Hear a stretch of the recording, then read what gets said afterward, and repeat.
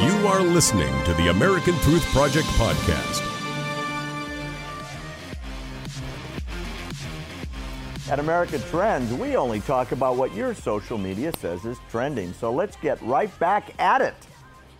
We've been talking about it all night. The closest aide to Hillary Clinton, Huma Abedin, is trending today everywhere. Reports show that she has worked for a radical Muslim journal. Here to discuss, the founder and president of the American Islamic Forum for Democracy, co-founder of the Muslim Reform Movement, and author of the book, A Battle for the Soul of Islam, Dr. Zuhdi Jasser. I am so thrilled you're back with us tonight, Doctor.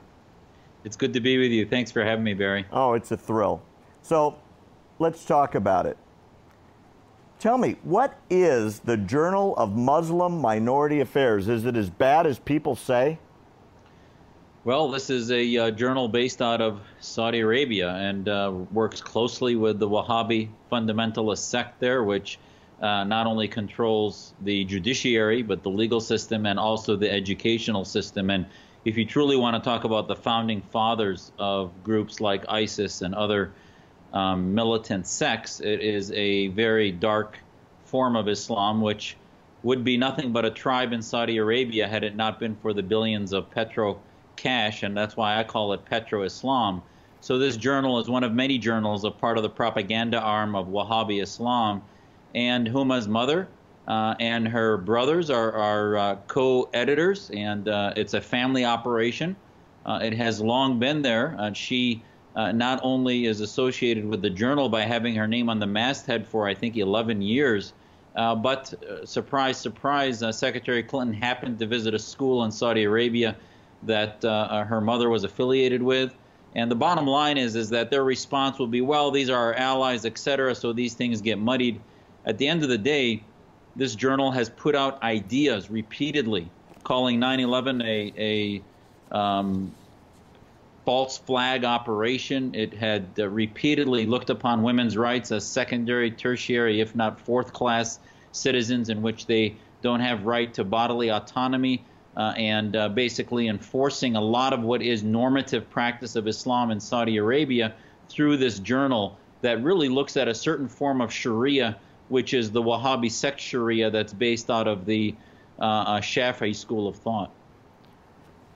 I'm listening to you, an Islamic scholar, and I got to be honest, I'm stunned. Let me connect the dots and tell me if I've got this right. Saudi Arabia, that produced most of the hijackers that destroyed downtown New York on September 11th, is also the funder of this group that produces this journal.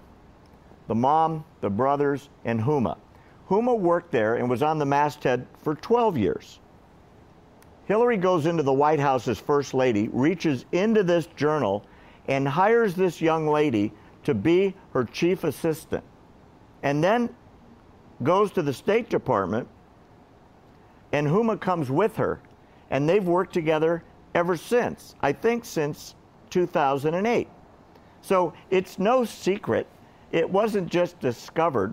She's working for a front that's supporting a Sharia-based philosophical, I guess, movement that is completely contrary to everything the U.S. Constitution says. Hillary Clinton very well might be the next president of the United States. Huma Abedin might very well be the chief of staff to the most powerful person on the planet. And we just figured this out? Hello?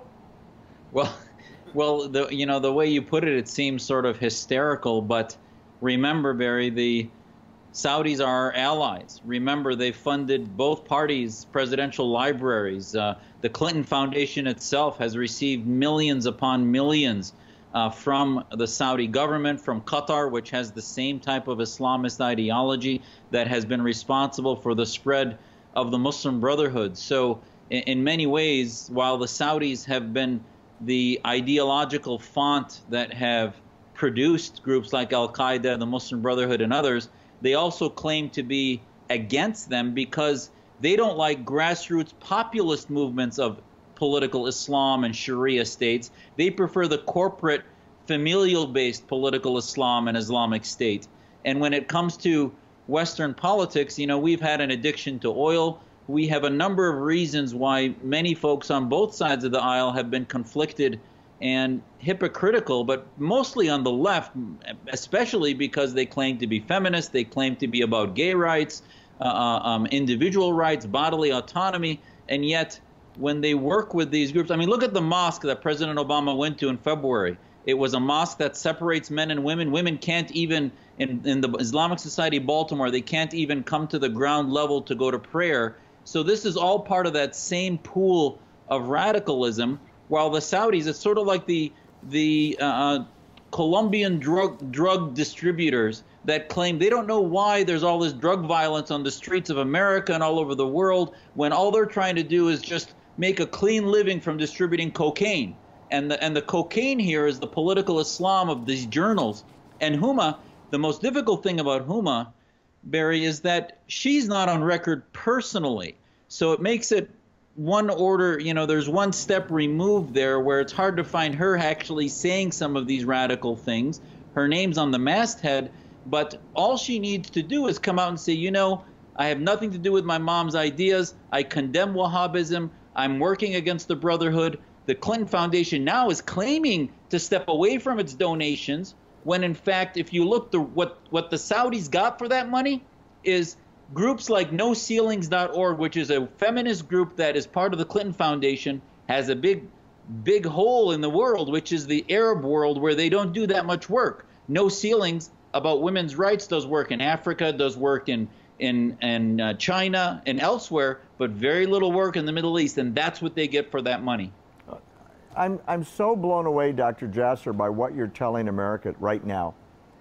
If this can go on in public, where maybe the next president of the United States is hiring somebody with this background, and billions of these petrodollars are flowing into America every day on college campuses, on think tanks, on literally publications from coast to coast, how much of this Wahhabism philosophy of Islam, which you're fighting against as a good American, as a Muslim, how much is there? How pervasive is this? Is it literally throughout society today?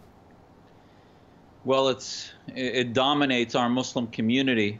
Somewhere, no one's really studied it clearly, but they say somewhere between 70 and 90% of mosques have some connection to Wahhabi ideas. And the bottom line is that reformists can't even get, look at, for example, here in Phoenix, there's billboards all over. You've seen them in Texas and elsewhere that say ISIS sucks.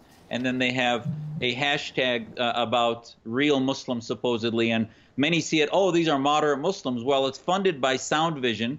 Sound Vision's president and chairman is based in Chicago, very close to the Obama administration. They co-funded the Parliament of World Religions with the Kingdom's Institute for Interfaith Dialogue out of Saudi Arabia.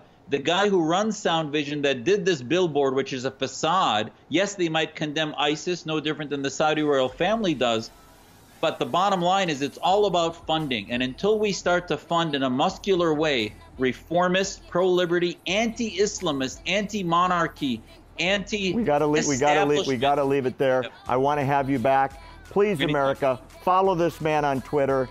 You need to hear him. Thanks for listening to the American Truth Project, a 501c3 nonprofit.